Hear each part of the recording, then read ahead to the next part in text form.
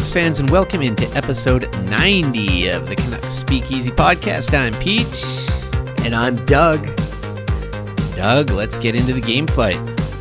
Let's do this.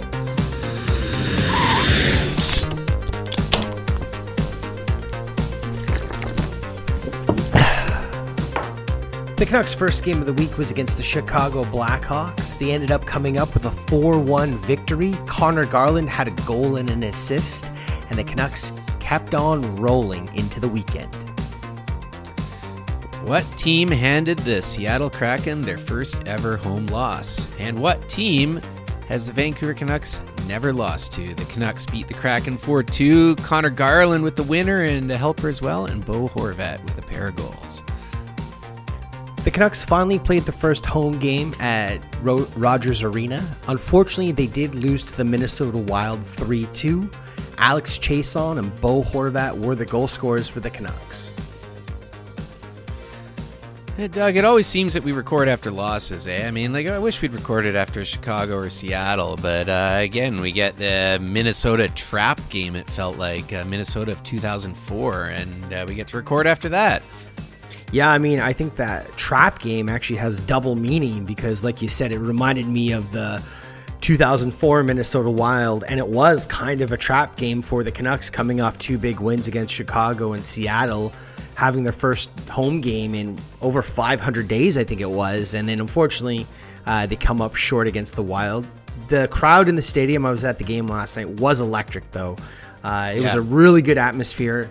And again, I'm not trying to judge, but I could tell the crew working the game. There were some issues, like the pizza stand ran out of pizza, the mini donut stand, the debit machine, because they're only taking card, they're not taking cash. The debit machine wasn't working, so the ladies like, oh, if you could walk to the other side, there's another mini donut stand there. Got there, that poor girl was like, my machine's not working either. You can go down to level 1, section 121. I'm like, man, the period's about to start. I'm guessing no mini donuts for me. But again, it was dress rehearsal, we'll call it, for a lot of the staff there. But it was good to just be back in the building. And I could tell the fans were definitely into the game. No mini donuts. That's a tough one for sure. Yeah, I was going to ask you about the atmosphere in there and just what it felt like, and having Bonnie crank the horn in there, and our boy Juggy singing the anthem as well. Yeah, it was great. Juggy absolutely killed the American anthem. Congratulations to you, friend of the show. You did an incredible job. Bonnie Henry cranking the horn. I know there's a lot of people who have their takes on Bonnie. I don't think she's got an easy job, and to go out and face the public as often as she's had to do during the pandemic, I think she actually deserves some praise.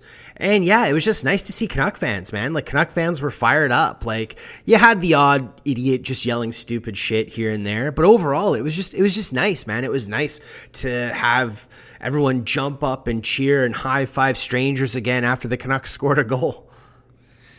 Yeah, man, that's got to be a nice feeling. I'm pretty sure we said a long time ago that Bonnie Henry would be doing the siren at the first Canucks game. I was not at all surprised to see that. Juggy, guest on our last episode. Really interesting hearing his story. I thought he looked really dapper out there as well, and just killed it. So that was great to see. And what do they tell you about wearing masks inside? Do you have to wear a mask when you're sitting down, or like what's the go with that? What are they actually saying in the arena? Yeah, so you're meant to have to put your mask on unless you're actively eating or drinking. But I also think it's like, and obviously, like, I understand the whole thing. I mean, at my work, it's the same thing, right? Like, you guests have to be wearing masks unless they're actively eating or drinking. But I also think it's like super sleuthy way to try to sell more beer, because everyone's just buying beer so they can hold their beer in the hand and not have their mask on. Totally. I mean, it's a great technique to sell more beer. What's the beer selection like in there this year? They actually had some Moody Ales. So I only grabbed one beer, but they had a Moody Ale. It didn't say what Moody Ale it was, unless it was just Moody Ale.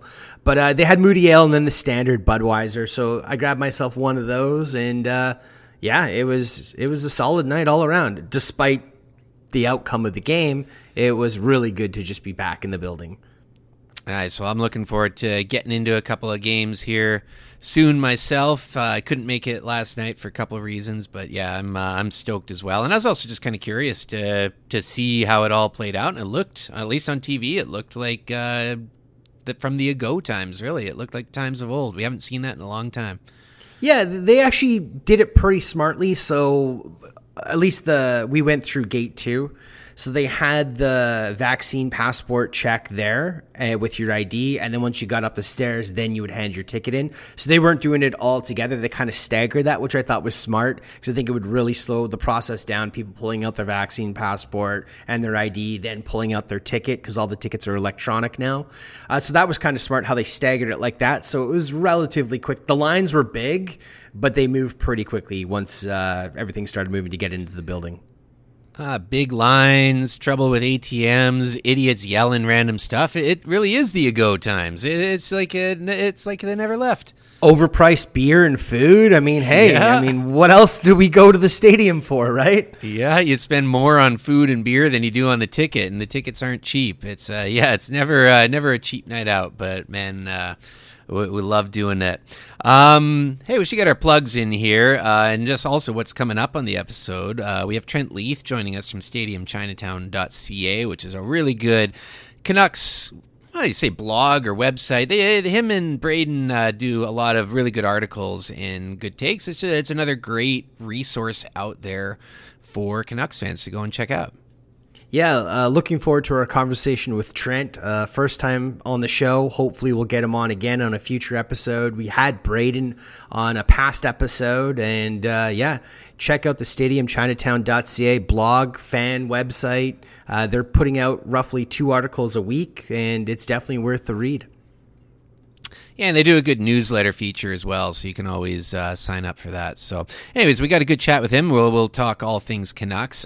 You can also follow me on Twitter. I'm at Pete_Gas, and the podcast is at Canucks Speak. Give me a follow on Twitter at Doug Venn. And be sure to check out the playlist Pete and I continue to build on Spotify. It's the Canucks Speakeasy outro playlist. Another funky jams getting added to the list at the end of this episode. So, Doug, before we get into all the Canucks chatter, we always like to talk about things that can be harder to talk about because we think it's worse to not say anything. And this situation in Chicago is not good. And look, I need to do a little more reading on it. I've been just slamming busy the last few days. I know that more things came to light today with one of the players identifying himself as well. I haven't dug a lot into it, so I am a little bit behind. But Doug, I know before we were recording, you said a couple of interesting things as well. Yeah, I mean, I'm sure everybody who listens to the podcast is well aware of the story in Chicago right now, but just in case you don't, there was allegations of sexual assault and sexual misconduct by one of the coaches against a young player on the 2010 Chicago Blackhawks team. The team officials and players allegedly were made aware of it and swept it under the rug because they didn't want to disrupt team chemistry as they were in the middle of a playoff run. And the acts and the findings of the investigation kind of fell yesterday when Stan Bowman, longtime GM of the Chicago Blackhawks, stepped down. I believe there was another person involved. I forget his name. There's another senior management person who stepped down or was fired from the Chicago Blackhawks. Stan Bowman also has been relieved of his duties as the GM of the U.S. Olympic team. And then tomorrow, I believe Gary Bettman has an in-person interview with Coach Quenneville, who's now in Florida. And there's an interview coming up with Shoveldayoff, the GM of the Winnipeg Jets, as I believe he was the assistant GM at the time as well. And there was a couple of players. Former Canuck Brent Sopel said that all the players knew about it and the team officials knew about it. And again, it was their decision to decide to sweep this under the rug and try to move forth to win a Stanley Cup. And obviously, when you're covering up sexual assault in any way, it is criminal in my opinion, and obviously there should be severe ramifications. And the fact that the team is trying to still say, or the team was a part of me, trying to say that they didn't know anything about it until the summertime, until after the Stanley Cup run. And this investigation that just took place proves all of that was a lie. Stan Bowman lied. Joel Quenneville lied.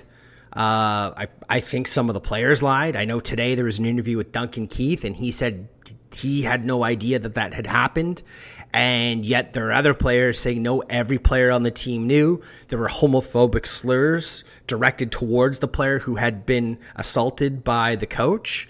And it was just boys being boys, I guess, which is disgusting and horrible.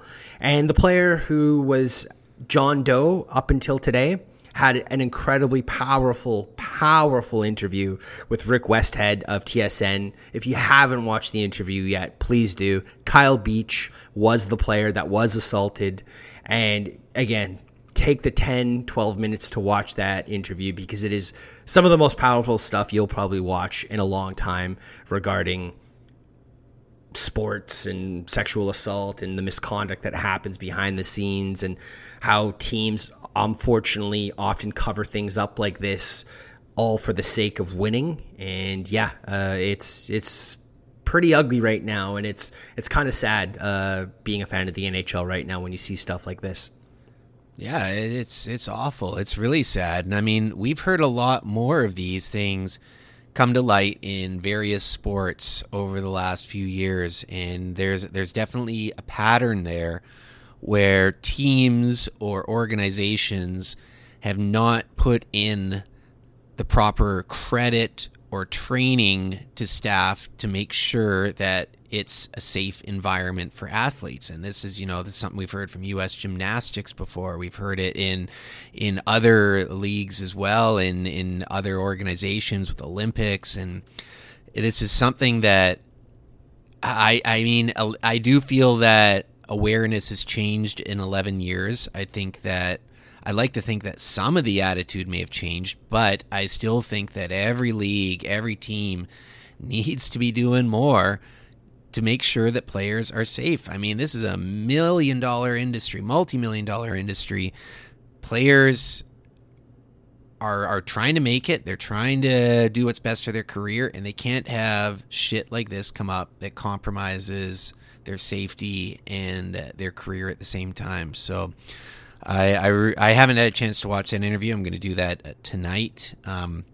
But, I wish him all the best. I think he's very brave for coming out and doing what he's done. But if this Chicago team knew about this and at the time, which it sounds like they did, and they were covering it all up, I mean, geez, that is a bad look for that organization and for the NHL as a whole. Yeah, and it's a really ugly mark on the game.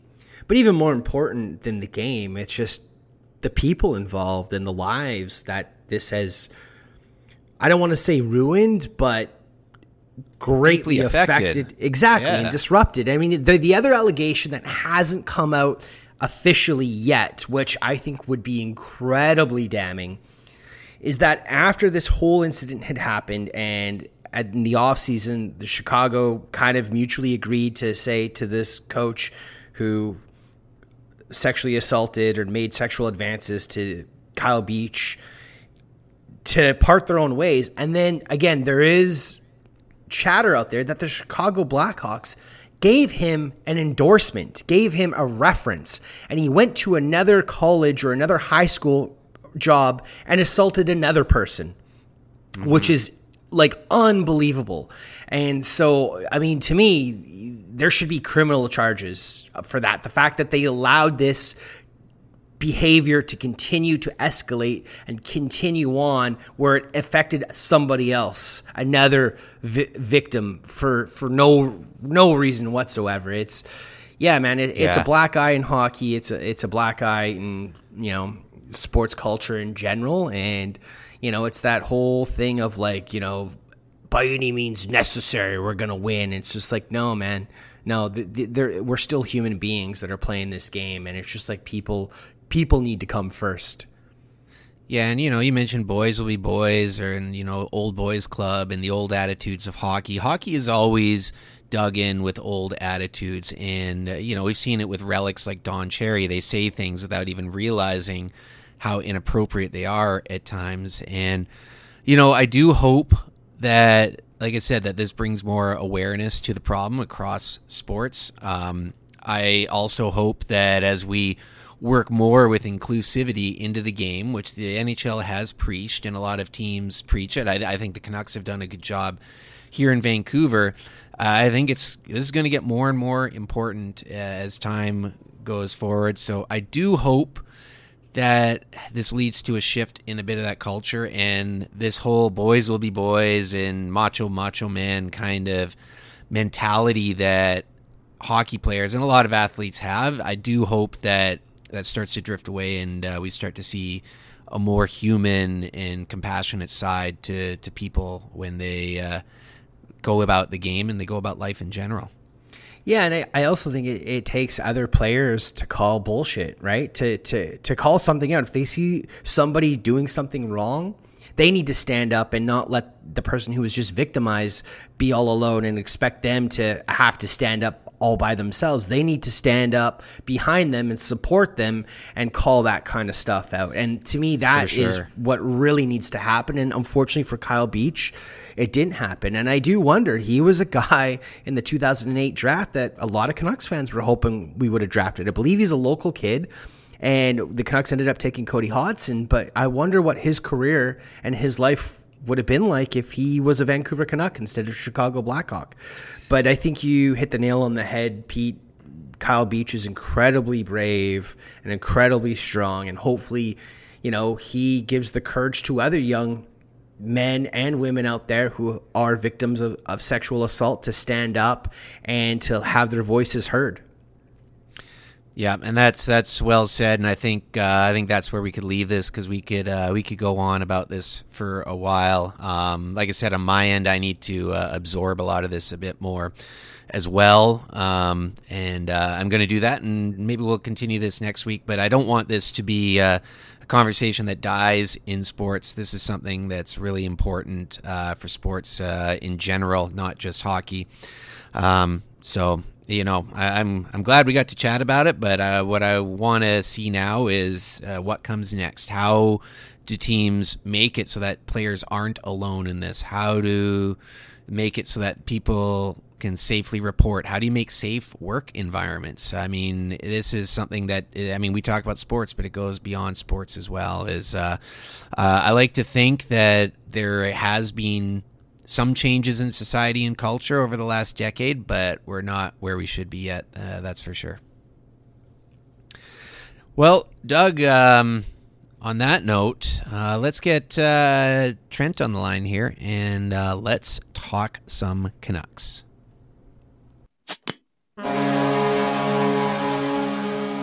Joining us, we have our guest for the week, Trent Leith of StadiumChinatown.ca. No affiliation to the TransLink site. Trent, how you doing? I'm not bad. How are you guys? I am doing okay over here. It's been a busy day, but looking forward to chatting some hockey now with you guys. Yeah. Yeah, I think I'd be in a much better mood. I'm sure we all would be if the Canucks would have came back and got 2 points from the Minnesota Wild last night. But glad to have you on the podcast, Trent, and looking forward to the discussion we're about to have about this up and down season so far for the Canucks. 5 games in, 6 games in. It's 7 games in, isn't it? Are we 7 now? I don't know, but it does certainly have that up and down. Trent Leith is our guest again. Trent L14 on Twitter, and Stadium Chinatown is STDM_Chinatown on Twitter. Let's start things off, Trent, with an article you did recently about the Canucks lines and Travis Green and how he's deploying them. So we've already alluded to it. There's a bit of an up and down with this team. I don't know. I thought the Minnesota game really kind of felt like the Minnesota Wild of old. It was just, the trap blanket game was just very tough to get excited about, especially given the home opener. But what do you think about the way Green has been deploying his lines so far? Now, I know that's a loaded question, so you can answer this any way you want, but what are your kind of overall thoughts on the forward situation? I think like obviously some guys just aren't firing, like Pettersson, obviously Miller to a lesser degree. But I think a lot of it has been Green just way overthinking things. And a lot of, not every time, but on power play rollouts, especially, and on 5-on-5, like, what was it? The fifth game was the first time we got the Lotto line back for any measurable amount of time. There was a couple games with Besser deeper down in the lineup, but it just, that's the best line. The team wasn't playing well, and it just, he was throwing the lines in the blender when I think in my last article I wrote, I said, you've already hit the lotto. Why keep playing? Like, you have the lotto line. And it just seemed like Travis Green wouldn't put those guys together. He was trying every combination beyond that. And I didn't understand why. We brought in Jason Dickinson as a third line center to allow Miller to be on the wing, on the top line, where he's best deployed. And it wasn't happening. It was driving me nuts. And in the last game, things kind of got put back in the blender only because Dickinson got hurt, which just as a lot of line gets going, it's kind of frustrating to see. That's the way it works in Vancouver land. Is as soon as you think, hey, we got some pieces back, someone else go down. We saw that with the Besser and Hughes tag in and out earlier in the year as well. So I think it's safe to say then you're a fan of keeping the lotto line together. Yeah, definitely. I mean, like I said, you hit the lotto with it. Like, when they're at their best, they're among the best lines in the league at like expected goals for versus against, like Corsi, everything. They run the show. Obviously, they're deployed in the offensive zone. They don't take matchups, but they're one of the highest scoring lines in the league when they're firing, and they weren't. Like Pettersson, what has he missed before this year? About 8 months or something with no training camp, no games. And he's going to come in, he's going to be rusty. That makes sense, but you got to get these players used to playing with each other again. And they were all over the place. The top three players, the top line, they didn't get a chance to play. And it just seemed silly. We know what their potential is when they get to play together. So let them get back into that rhythm, as far as I'm concerned. Yeah, I tend to agree with you, Trent, on, if it ain't broke, don't fix it, right? Like the line produced, and they were probably a top 5 line when they're really going. I mean, you think of the top line in Toronto, the top line in Boston, obviously Colorado, and then outside of, the Canucks top line, the Lotto line, and I'm trying to think around the league, maybe the Vegas top line when they're firing in all cylinders. That's probably your top 5 lines in all of hockey.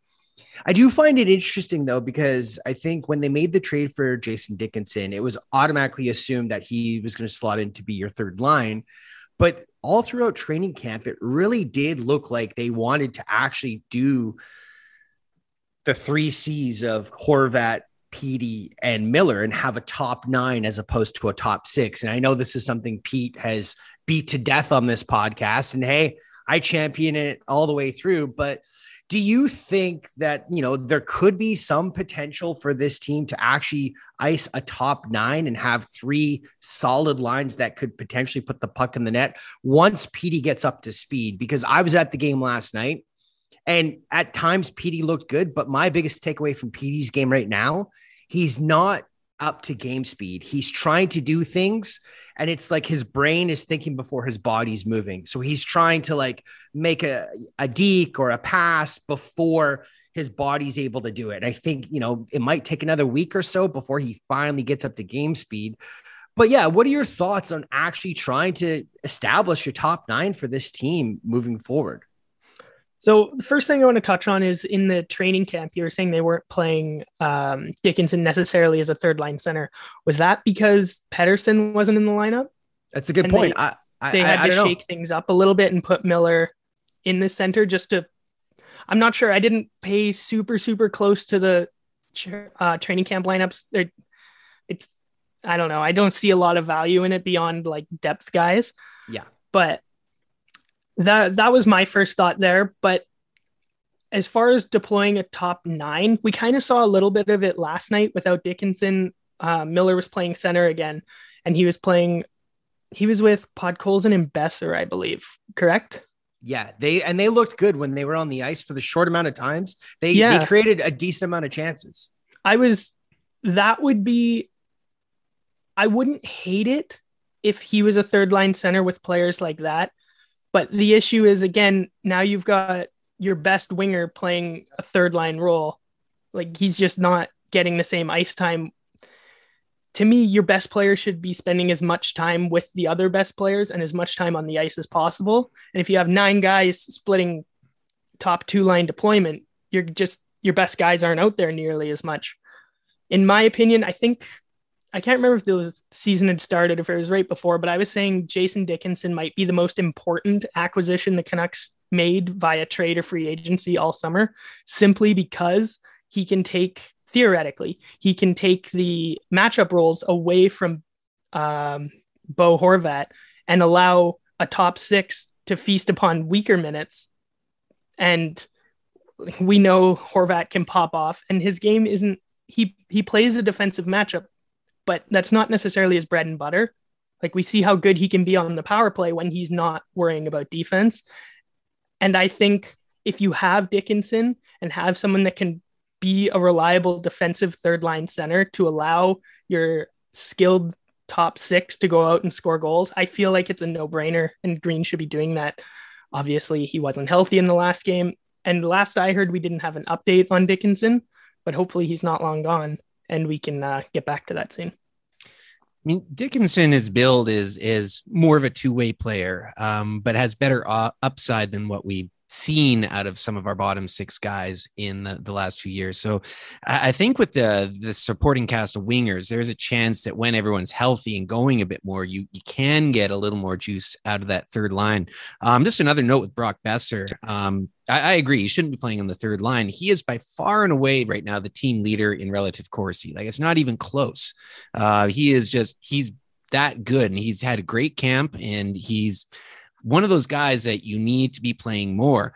One of my thoughts, and I'm just kind of curious what you guys think about this, is I'm always a fan of like consistency, right? Like, the more I do something and the more I do something in a certain way or in a certain environment, the more comfortable I get at it and the better I get at it. And we see a lot of times there's these kind of weird lines to start the game, and then they get shuffled in the first and shuffled in the second and shuffled in the third. And you've got everyone, Matthew Highmore is all of a sudden with Pettersson, and then he's with Lamico. And it's just like, do you guys think that if there was a little more stability, like just being like, hey, let's try these lines. These are the lines on paper that we kind of envisioned. Let's roll with this for a few games, come hell or high water. Do you guys think there's any merit to that? I definitely do. I think, like you said, the repetition you get, like, that's the only way you're going to build chemistry with guys. Like, I know Green was saying a while ago that he uses Hoglander like a spark plug or whatever to get different lines going. And that's all good and great.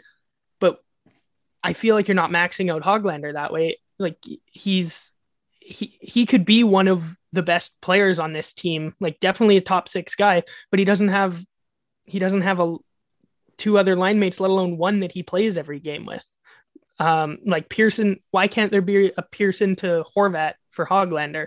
He's all over the map. He's bottom 6 guy, top 6 guy, middle 6 guy. He's all over the place. I feel like if you want to build chemistry, you need to let chemistry build. Yeah, I tend to agree. I mean, I think just because a line is struggling 5-on-5 to start a game, to automatically just shuffle the lines and put them in the blender isn't going to solve the issue more often than not. I would actually like to see the Canucks do more line juggling on the power play, because I think the power play is actually very stale at the moment. They keep trying to do the behind the net pass up to Bo for that one-timer, or you've got Miller coming off the half wall and he usually passes it over to Hughes, who is looking for a one-timer, or Petey. I'd actually like to see them mix up and they have with Besser going to the second unit now, but I'd like to see them mix it up a little bit more, because I actually feel that it's the power play that you should be experimenting with a little bit more, because they're the line that seems really stale at the moment, in my opinion. I actually was thinking about that, and I was maybe going to write a piece on what I think they should do, but obviously it's very stale. Like, it's almost getting exhausting to watch Miller over to Hughes, who passes it to Pettersson, and it's not quite in the wheelhouse, and he passes it back, and there's just the shot isn't there. It's like you said, it's stale. It's almost boring to watch the power play at some points. And I was trying to think what they could do to fix it without like Chiasson has been good, and I don't want to get down on the guy too bad, but it goes back to being like playing your best players. Like he's with a healthy Canucks lineup. I don't know if he's even on the team, let alone the power play. And I was almost thinking you should put Pettersson in Miller's spot on his downhill side, because then it's going to force Pettersson to be more creative. It's going to allow him to skate with the puck moving close instead of just stand there and wait for the absolute perfect pass. I noticed too, like Pettersson's shot, it's not there. He's not firing on all cylinders yet. And they're shading less over to him now. Like they're not even covering the same way they have in the past. I think if you switched him to his downhill side and put Boeser on the opposite side, Boeser's wrist shot is his bread and butter. It always has been. It takes away one-timer options when you do that, but it doesn't, it's not like we're scoring on the one-timer anyway. I think the only thing with that is JT Miller likes to have the power play run through him. I think if you put him on the second line and then either Hoglander or Garland, someone pesky, good in close in front of the net, leave Hughes and Horvat where they are, I feel like that is going to increase movement, which is, it's why the power play is so stale. Nobody's moving everything. Like I can tell you exactly how the next power play is going to go. Like it's not even for 2 days or whatever it is. And I can tell you exactly what it's going to look like. But if you switch those players in those positions, I feel like it's going to allow for more movement. And that's not to say Pettersson or Boeser won't be able to take a one-timer, because you can cycle. If you watch a team like the Oilers, where they load up their top power play with their best players, they're all over the place. You don't have Connor McDavid standing in one spot. You have him all over the ice, switching with Draisaitl, switching with all the other players. And those are the power plays that score, the ones that create havoc, get players out of position, open up, get the goalie moving east-west. I think, again, it's thinking a little bit hard to put Chiasson in there when you have two, maybe not as good a net front presences, but better all-around players that can allow for more cycle. You put Chiasson in front of the net, you're not necessarily going to want him to slide out to Pettersson's spot to be taking one-timers. You want him in one spot. You want Pettersson in one spot. I think that is the problem with the power play. I don't know about you guys. Well, it's kind of ties into my big beef with the power play at the moment, is that it sets up as a diamond with a point shot. It's very much, you get your shooters in their spots and they are meant to take the shot. Now, the problem with that, especially where they're lining up, which is generally high face-off circles or from the point, is if you're on that angle, you're taking that shot, you have to hit the net. Because if you don't, you are now is going around. Now your guy who's on the other point shot has got to go into the boards. He's getting rushed. It's a rush pass to the point. The defenseman now has speed. They're coming to the point, and it pushes the puck all the way around to the perimeter. My thought, I've kind of gone back and forth with this, maybe on the second unit. Do you think 2D on the second unit? I think we definitely have the personnel right now. If like OEL's been playing quite well, and we have Rathbone as well. Both of those, like all three of those options are options that you could play on first or second unit. The issue becomes on the second unit. Now you have one defender or a lesser defender up there with them. And when you hit 5-on-5 again, now you're stuck out there, 4 forwards and 1 defender, or your second unit's kind of watered down a little bit. But I like the idea of having 2 big defensemen up top. It's a little old school. It's a bit of a throwback. Yeah, I would definitely like to see them move one of Horvat or Miller to the second unit, because, I mean, I know Dowling was out last night, or he got hurt last night, I believe. But Dowling's on your second unit just because he can take faceoffs. Like, to me, that doesn't seem very efficient as far as deploying the best players possible to try to get you a goal. And to be honest, I think the second unit more often than not this year has looked more dangerous on the power play with the limited amount of time they've had in comparison to the first unit. I like the idea of having maybe Rathbone and OEL out there for the second unit power play. I think there's some potential there. But yeah, right now, like I said, I would be trying to ruffle things up there a little bit more. I think you bring up a really good point, Trent, that I understand the idea of parking Chiasson in front of the net to be that net front presence, but he's an anchor. He's not moving. It's not like he's going to peel off and get into a shooting position and try to, go top shelf on the opposing goalie. He's just going to park his ass in front of the goalie and just wait for, a great play like we saw last night, that beautiful pass from Petey. But even then, that was a really tired unit with a broken stick for the Minnesota Wild that the Canucks finally scored on. I think everyone last night was like, okay, like this unit's been out this entire power play. One of their defenders doesn't have a stick, and he hadn't had a stick for nearly 45 seconds of that power play. And they finally get the puck in the back of the net. That is the one part where I think Green could and should be more creative. Absolutely. Yeah. Like I said earlier, like it is working with Chiasson. Like, what does he have now? 2 power play goals? I believe so. Yeah. And so it's not necessarily broken, but I think it's about to be. And like you said, he's an anchor on a power play that already is famous for not having any movement. And we have guys like in Hoglander and Garland who are good in tight spaces. And when you have, like you were saying, Chiasson isn't going to peel away from the net for a shooting, to position himself for a shot. You have Hoglander who can score from behind the net. Like we've seen him in the World Juniors, in the SHL. I think he's done the Michigan a couple of times. Like we have players that can score in creative ways in close to the net, and they're getting deployment on the second power play if they're getting deployment at all. And that's why I think I think it's just thinking way too hard putting Chiasson up there. It's certainly remnants of last year, isn't it? It does have that feeling. Here's a question for you guys. Another hot button topic for Canucks fans and Travis Green's deployment of players. What have you guys thought of the deployment or the ice time that Podkolzin's been getting so far in the NHL? And if he continues to get less than 10 minutes a game, is he not better served to end up in Abbotsford playing with his boy Klimovich, who is continually ripping it up for the Canucks, the baby Canucks?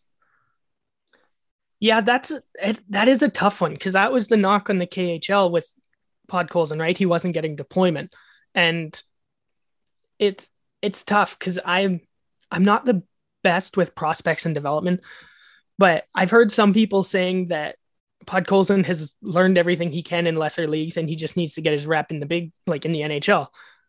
But that said, there's different ice size, there's a different style of game over here. It could be beneficial to put him down there and let him rip it up for a while, but is what he's going to be learning down there going to transition into the NHL? I believe it's Thomas Drance is pushing for just letting him play 10 minutes a night, just routinely, just get comfortable with the NHL, learn, and eventually he'll make it.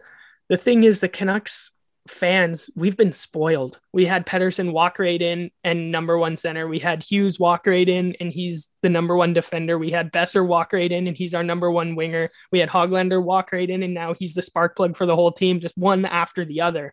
And now we have a rookie that might be taking a more traditional entrance into the league. And I'm not too worried about Podkolzin, because this is how rookies are supposed to come into the league. They're supposed to come traditionally, quote unquote, they're supposed to come in on the fourth line, earn their minutes, work their way up.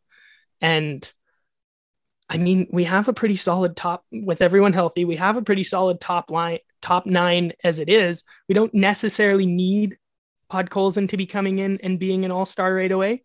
We can develop him slower, but if he got sent to the AHL and was put on a top line there just to get some reps, I have no problem with that.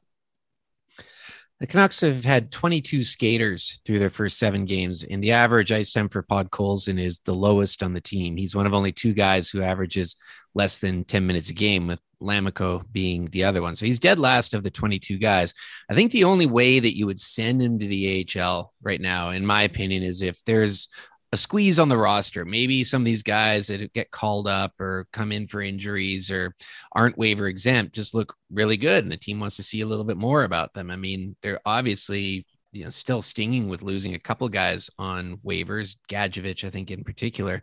So I think that would be maybe the only way is you look at a guy who is waiver exempt. And, you mentioned all these great rookies, but we have another rookie on this team this year who has really impressed the heck out of me. And I'm biased as all hell with Jack Rathbone, but do you have any thoughts on him? Because this, you talk about a guy who's, all these other guys, the previous four that you mentioned, they're all kind of more game breakers, more noticeable guys. Like Podkolzin certainly hasn't been overly noticeable. Again, he's got limited ice time.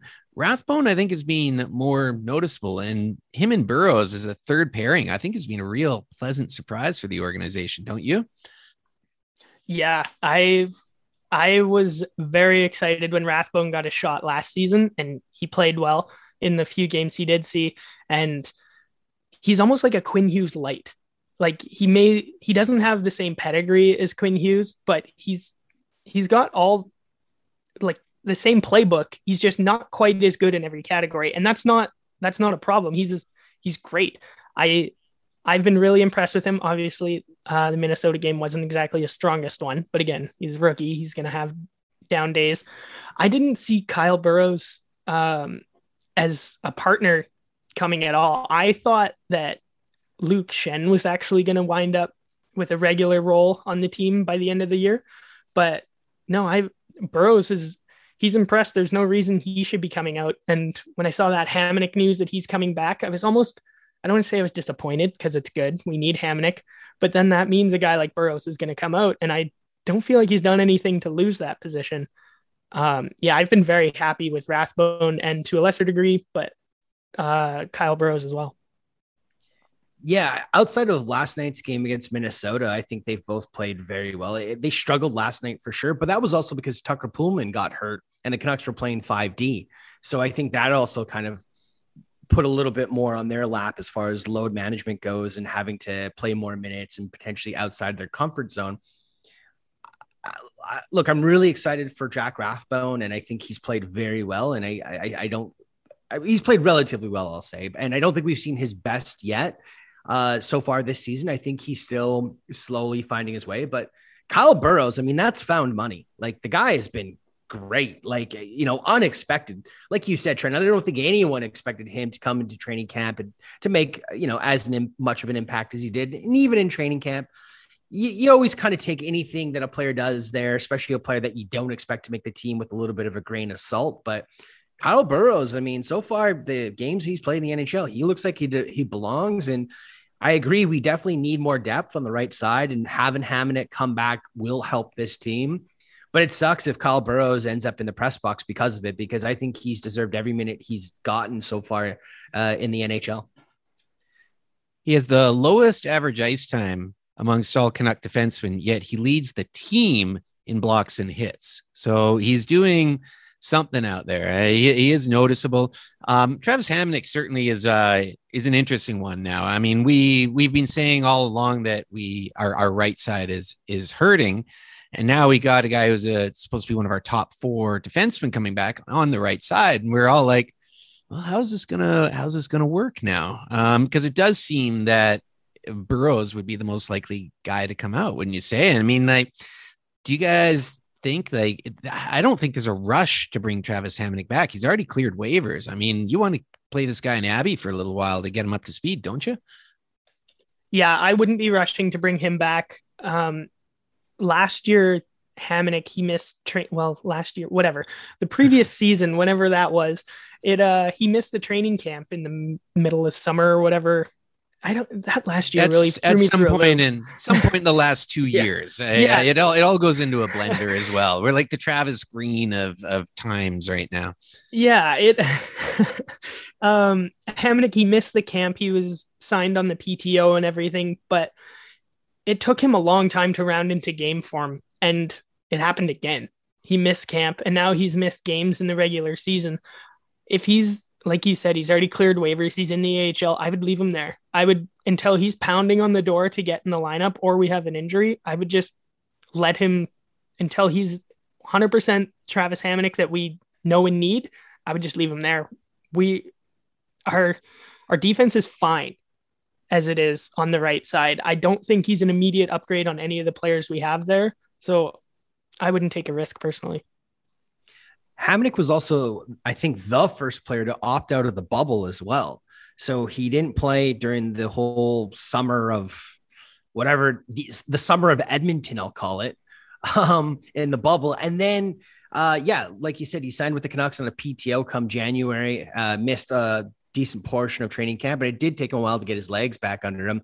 The one little thing that I'm a little bit worried about him potentially getting rushed into the lineup is if the Tucker Poolman injury ends up being multiple games or multiple weeks, then there could be obviously a little bit more of a press to get Hamonic back in the lineup. And maybe he just does 1 or 2 game conditioning stint and then they put him back up. So it'll be interesting to see.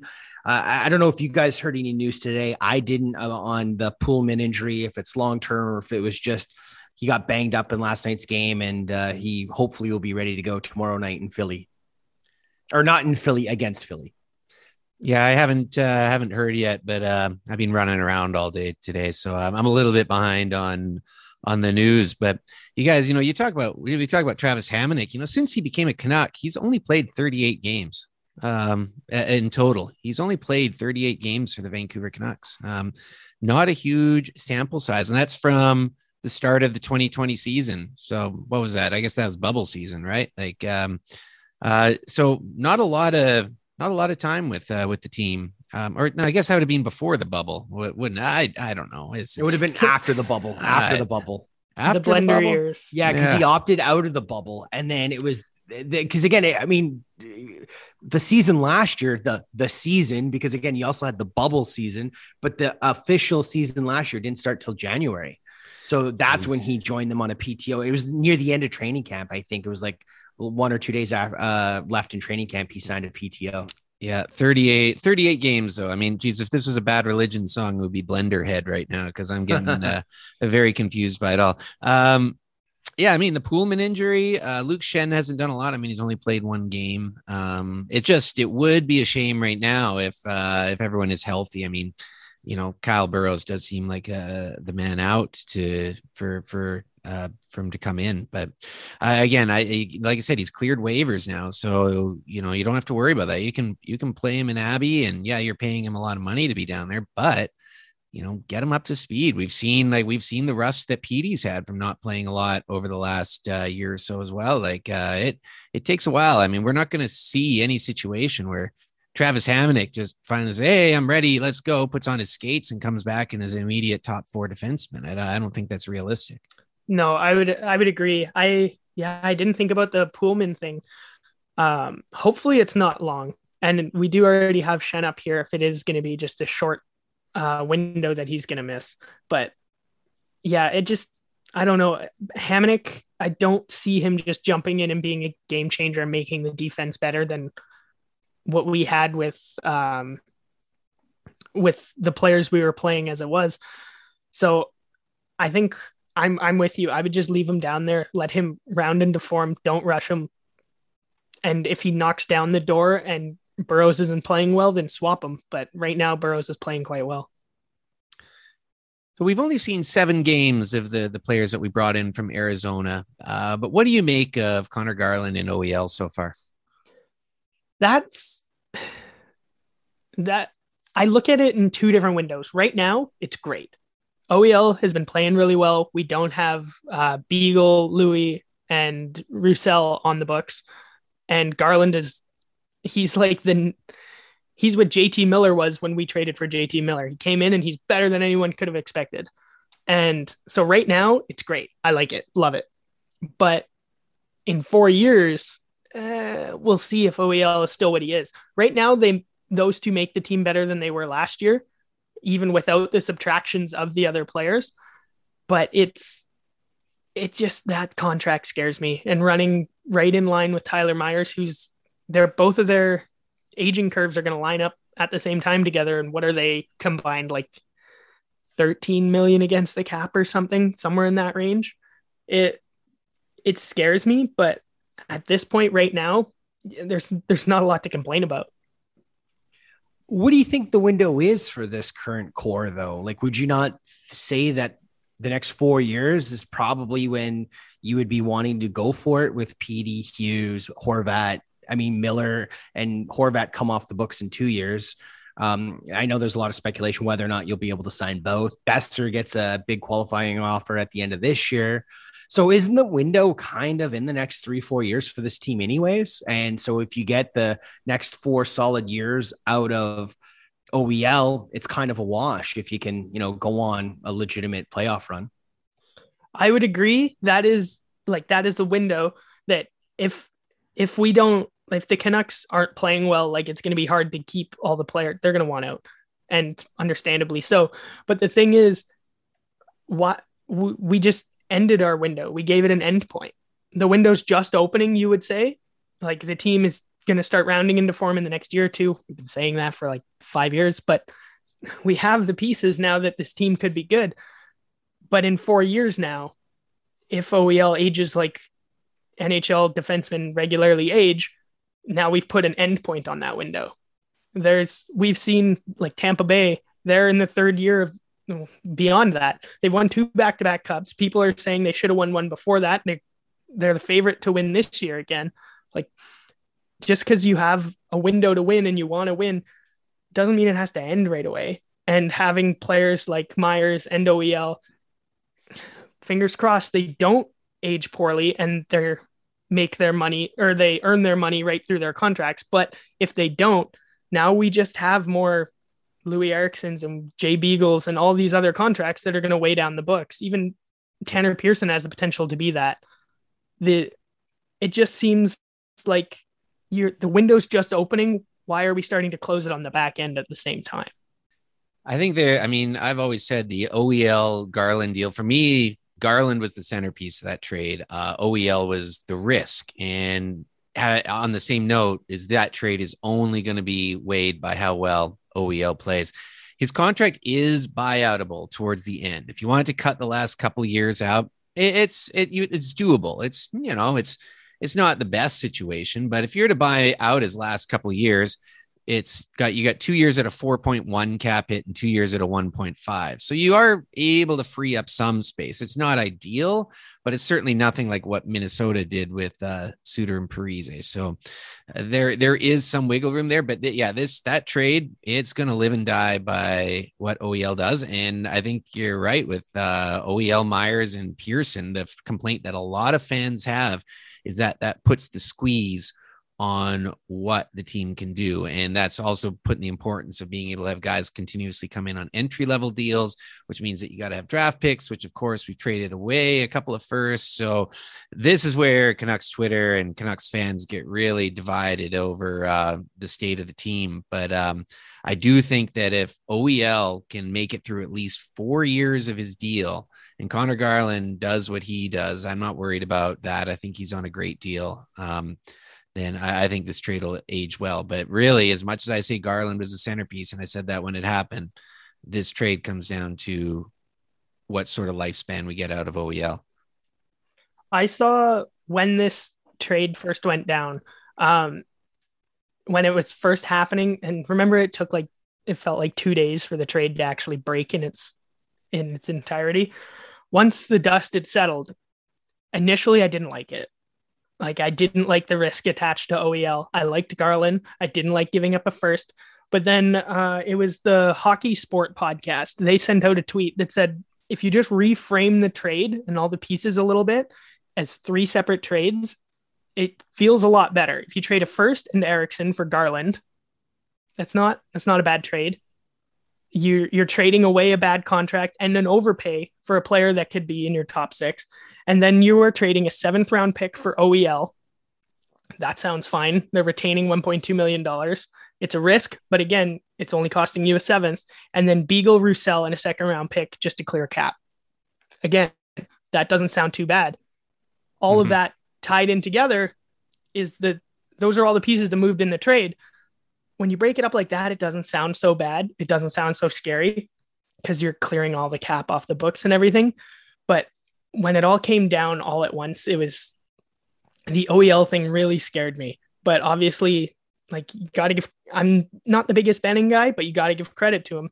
What he saw in OEL, it's paying off. Like, he may not be prime OEL at this point, but he's a lot better than he was in Arizona the last few years. Well, and if the rumors from last year are to believe to be true, apparently the asking price from Arizona for the Canucks to acquire OEL last offseason was starting with Thatcher Demko. And thank God Benning walked away, right? Yeah. I mean, obviously that would have been brutal. I do wonder with the trade like this, and I get it. I think both of you hit the nail on the head that the success of this trade for the Canucks standpoint is going to solely rely on how well OEL performs over the course of this contract. But how do you grade trades like this? Like, do you grade the trade until OEL's deal is completely off the books? Can you say, hey, if we get 4 or 5 solid years out of OEL, it's a win? I mean, even the JT Miller trade, I know now the criticism of that trade is that the Canucks went a little too early in trying to acquire a player like JT Miller, and they still weren't ready to give up the kind of assets they did to get someone like JT Miller, even though he's been a great success for this team.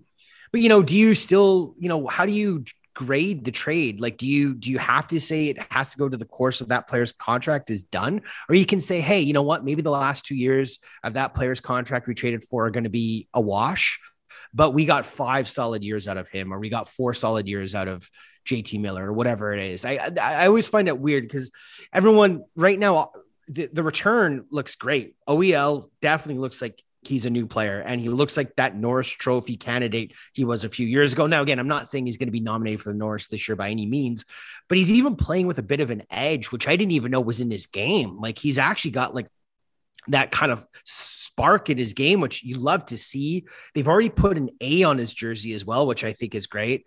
And I know Pete and I had Chris Faber on the podcast a few weeks ago, and he was saying when he was talking to a lot of the young guys in training camp, so many of them kept mentioning OEL's name. So yeah, I just wonder, what do you guys think? Like, when can you actually grade a trade and say, hey, that was a good trade, even if maybe the last 2 years of that player being on your team isn't going to work out well, given what the money is, given what the last 2 years are, but also, let's call the glass half full here. There's potential that by the time we get close to OEL's last couple of years of his contract, the salary cap could be over $10 million from what it is now. I think the only true way to properly grade a trade like that would be after the contract expires or the next step. But nobody's going to grade a trade in 7 years. Like, we'll be able to look back with hindsight and everything. But at this point, today, the team is better. And it's all fit under the cap. It wasn't like last summer or the summer before that, whatever it was when like Toffoli walked and everybody walked because we were so hung up on this guy. Nothing bad has happened so far. We got better players under the cap. We moved out worse players. Like, at this point, the trade's a win. And if the Canucks go on to make deep runs in the playoff, or dare I say it, win a Stanley Cup under this contract, it's absolutely a win. They always say that about teams. Like, they used to say that about Chicago before they kind of retooled here and poorly. But when all their players were aging out, everybody's like, oh, they were on such bad contracts. These players are so old. How did they get those? Well, they won 3 cups. Like, yeah, those aren't bad contracts. You won 3 cups. They did their job. And now you're in the back half of the life cycle of a team. If the Canucks enter the back half of that life cycle and they have nothing to show for it, then it's an L. But today, all signs point to the team being better and on an upward trajectory. And I don't really like betting, but you got to give them credit. So far, this looks like it's worked. I think the cup is the ultimate way you win a trade. I mean, I remember, Tampa Bay bringing in guys like Barclay Goodrow. I think they paid a first for him, and they paid a first for someone else. Now that I just blanking on who it is, but they gave up a couple of firsts for guys. I was like, hey, that's a lot to give up. Was it Blake Coleman? Was he on the team too? Yeah. I think they gave up a first for him. So the cup is the obvious one. I do disagree that I think Canucks fans will certainly be talking about this trade in 7 years. I mean, with this trade will be talked about forever. It is impossible to really ever truly grade a trade, because once you start breaking it down into trade trees and pieces get flipped for other things and this and that, it gets really tough, which is why the only real true way to say you won a trade is if you win the cup, I think. But again, if you can get a Garland serviceable for his contract, and you can get at least 4 years out of OEL and not making him become an anchor, I think overall it's pretty good. It also depends on what Arizona gets with those draft picks, though, right? So you never know. It does certainly trade, as we all know, the short-term pains for possible long-term pains. But OEL has impressed me so far. I like Doug, what you were saying with Faber. I like what a lot of the guys are saying, and especially with having a few young Swedes coming up. I mean, a guy like Victor Pearson could really be influenced by OEL as well. Hey, just before we let you go here, one thing we haven't talked about, we briefly mentioned him before, is Thatcher Demko. And what do you guys think Thatcher Demko so far this season? He's now I'm no Quadrelli, so I don't have all the details of his play and everything, but he looks great. Like he was probably the best player in the game against Minnesota last night.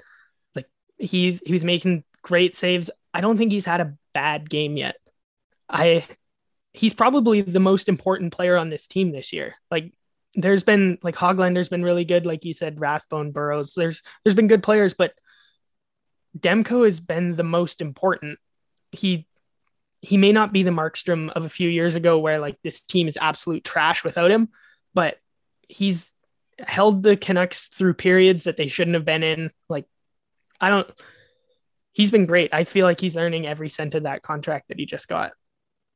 Yeah, I think Demko is easily the Canucks MVP through the first 7 games. He's been their most consistent player.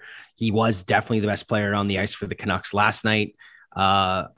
He is going to be what dictates how far this team could go if they make it to the playoffs, in my opinion. I think given the division they're in and it being a weak Pacific division, although you got teams like San Jose, playing over their heads right now. So who knows how weak the division is? I mean, everyone's projected number 1 is in the basement right now in Vegas. And I know obviously injuries are dictating that, but yeah, I think Demko has easily been the Canucks MVP this year. And I think it'll be on his shoulders, how far this team could go in the playoffs. I really do. I mean, you saw Bubble Demko last in the bubble, right? And how great he was playing and essentially solidified Jim Benning's choice, which again, I think I'm with you, Trent. I'm not the biggest Jim Benning fan, but I do think at times he's copped unfair criticism and he's never been given credit for some of the things he has done, right? But the decision to stay with Demko and let Markstrom walk, given what Markstrom was wanting and demanding, I mean, that's probably the best move Benning has made in his entire tenure as the GM of the Vancouver Canucks, in my opinion. Yeah, I don't think anyone is really questioning Demko or his ability. I mean, it sucked to lose Markey, but I mean, on the books, it made, and looking at their ages, it made a ton of sense. I don't think we've seen Demko necessarily steal a game this year, but that's not by any fault of his own. He's made great saves in every game. He's not a liability back there. He doesn't let, and I hope I don't jinx this now, he doesn't let in those softies, those ones that kind of squeak through him. He doesn't seem to do that. The goals that go in on him, it's generally, he gives up a bad rebound, or he's just under a firing squad and acting like a fish out of water out there and trying to do whatever he can to keep the puck out. But I have no qualms with the way Demko's played. Well, the other big thing that I feel like Demko has done this year is he has not given up that back-breaking goal to the opposition. He's made a couple of huge saves, like one against Seattle where he pulled it off the goal line. Like he has held the team in there where, again, he hasn't stolen a game, to your point, Pete, but he hasn't given up that, second 2-goal lead or whatever. He's kept it a 1-goal game for the Canucks to try to claw their way back and at least salvage a point, if not the 2 points. And that is another thing that I think Demko deserves a ton of praise for this year. Yeah, like you said, he hasn't necessarily stolen a game yet, but he hasn't lost a game. He's held them in games they shouldn't have been. Like he's given them a chance every single night.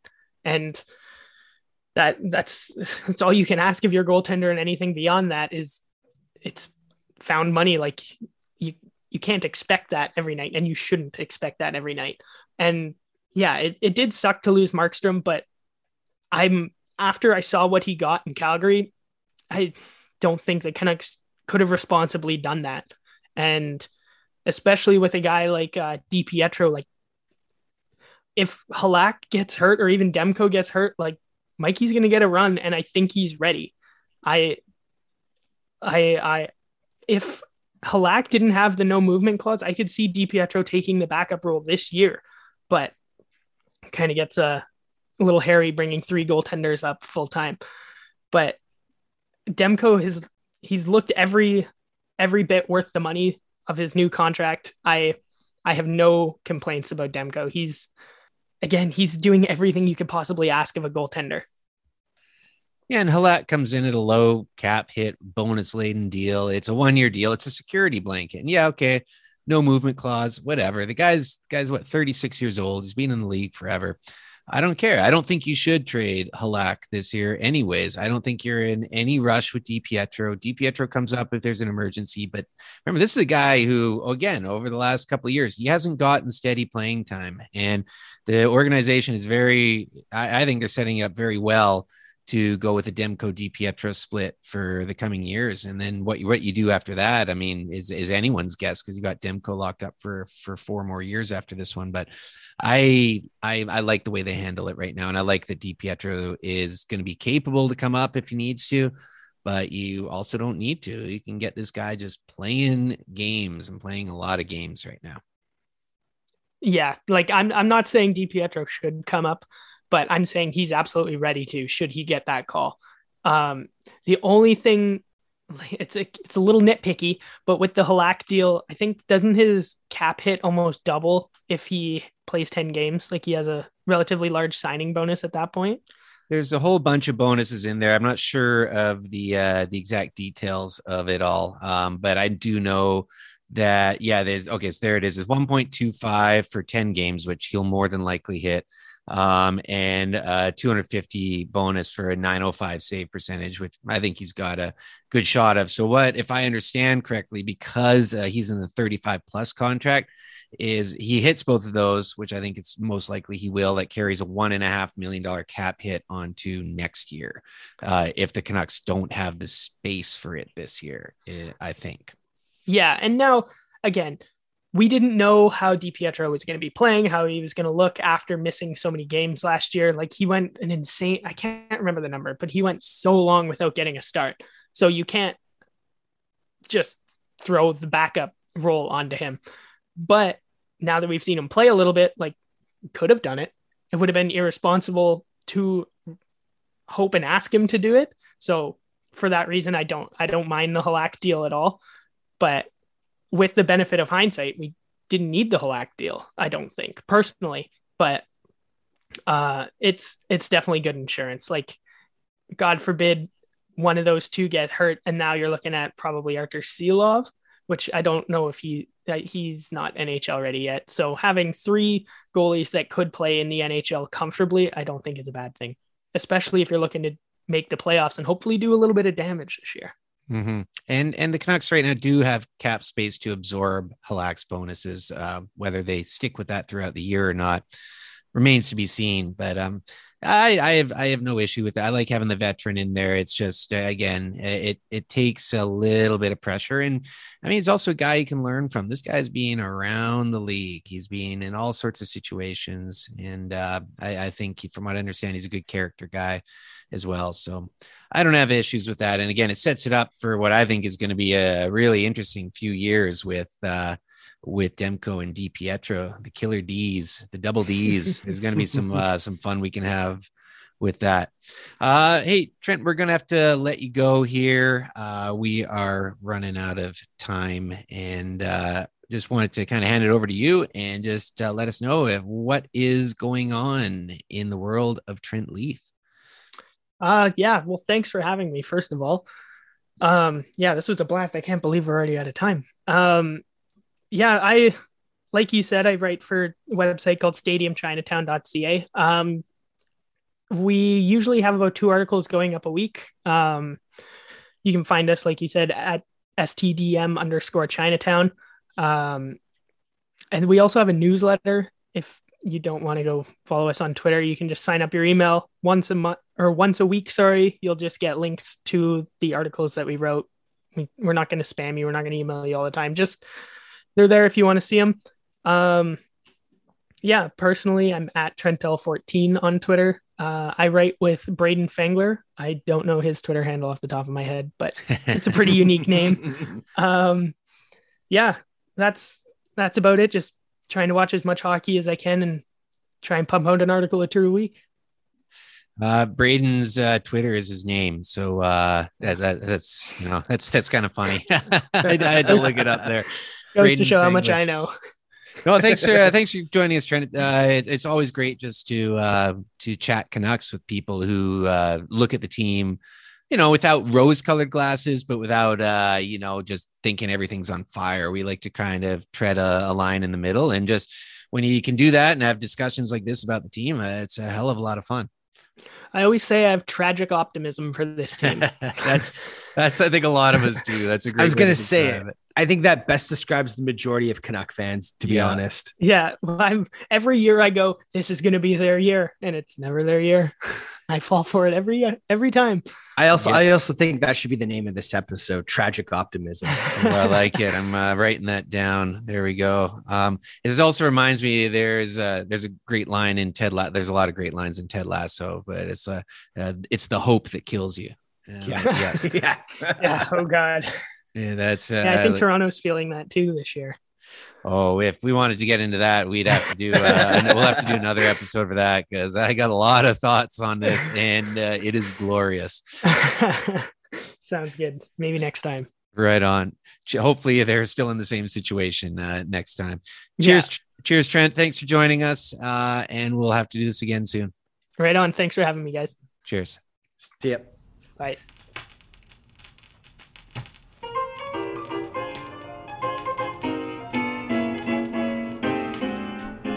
All right, it's that time of the episode for the free pour open floor segment. And I just wanted to talk about, I brought it up in the intro, but I'm going to talk about it again, just the in-game experience of going to the game, getting to watch hockey with your own eyes live. I didn't realize, no, that's a lie. I did realize how much I missed it, but I didn't realize until I was actually at the game how much I actually missed it. And yes, we all complain about the overpriced beers, the stale popcorn, the bathroom lineups, all that stuff. But just to be in a building surrounded by fellow Canuck fans cheering your team on, it was awesome. Early in the game, I don't know if you were able to hear it on the TV, but the fans were chanting PD, PD, PD, which was great because obviously, unfortunately PD's been struggling a little bit.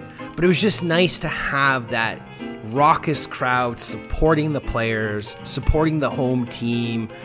It's something I really missed. And obviously, watching it from the comfort of your couch at home is great, but nothing beats the in-game live experience. Yeah, for sure. Although it was nice on Saturday as well to get a bit of a crew together and watch a game at the pub. That felt like a long time ago.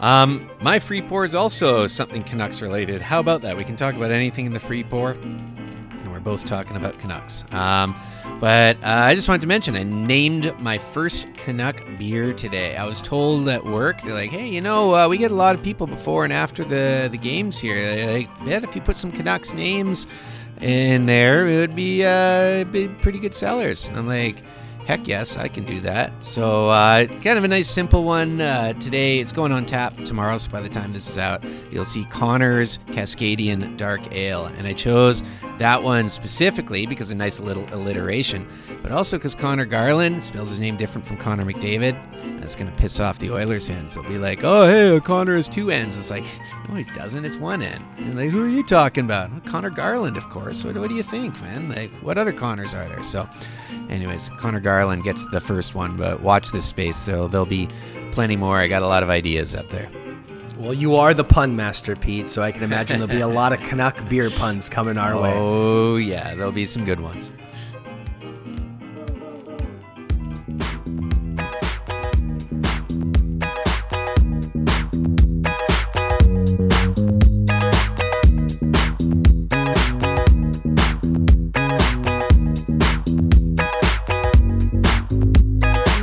Thanks for tuning in, folks. Episode 90 is just about in the books, and thanks again to Trent Leith for joining us. That was a good chat. I think we got to cover pretty much all the bases of what's going on around the team there.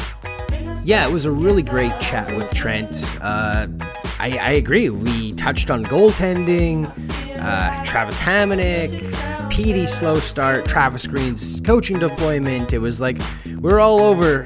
Every knob on the bingo card we were able to hit, which was great. And definitely check out him and Braden Fangler's fan blog site, stadiumchinatown.ca. They're putting articles, at least a couple articles out a week. You can also sign up for their newsletter. Definitely worth checking out. And you can also find us online. I'm at Pete_Gas. And also check out our Spotify playlist. We add tracks to it from all the outros we use. This will get added on as well as the Canucks Speakeasy outro playlist. And you can find that on Spotify. Give me a follow on Twitter at Doug Venn. Be sure to follow the podcast on Twitter at Canucks Speak. As always, thanks for listening. Hasta luego.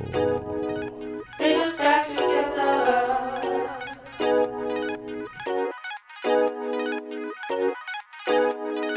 It's back together. So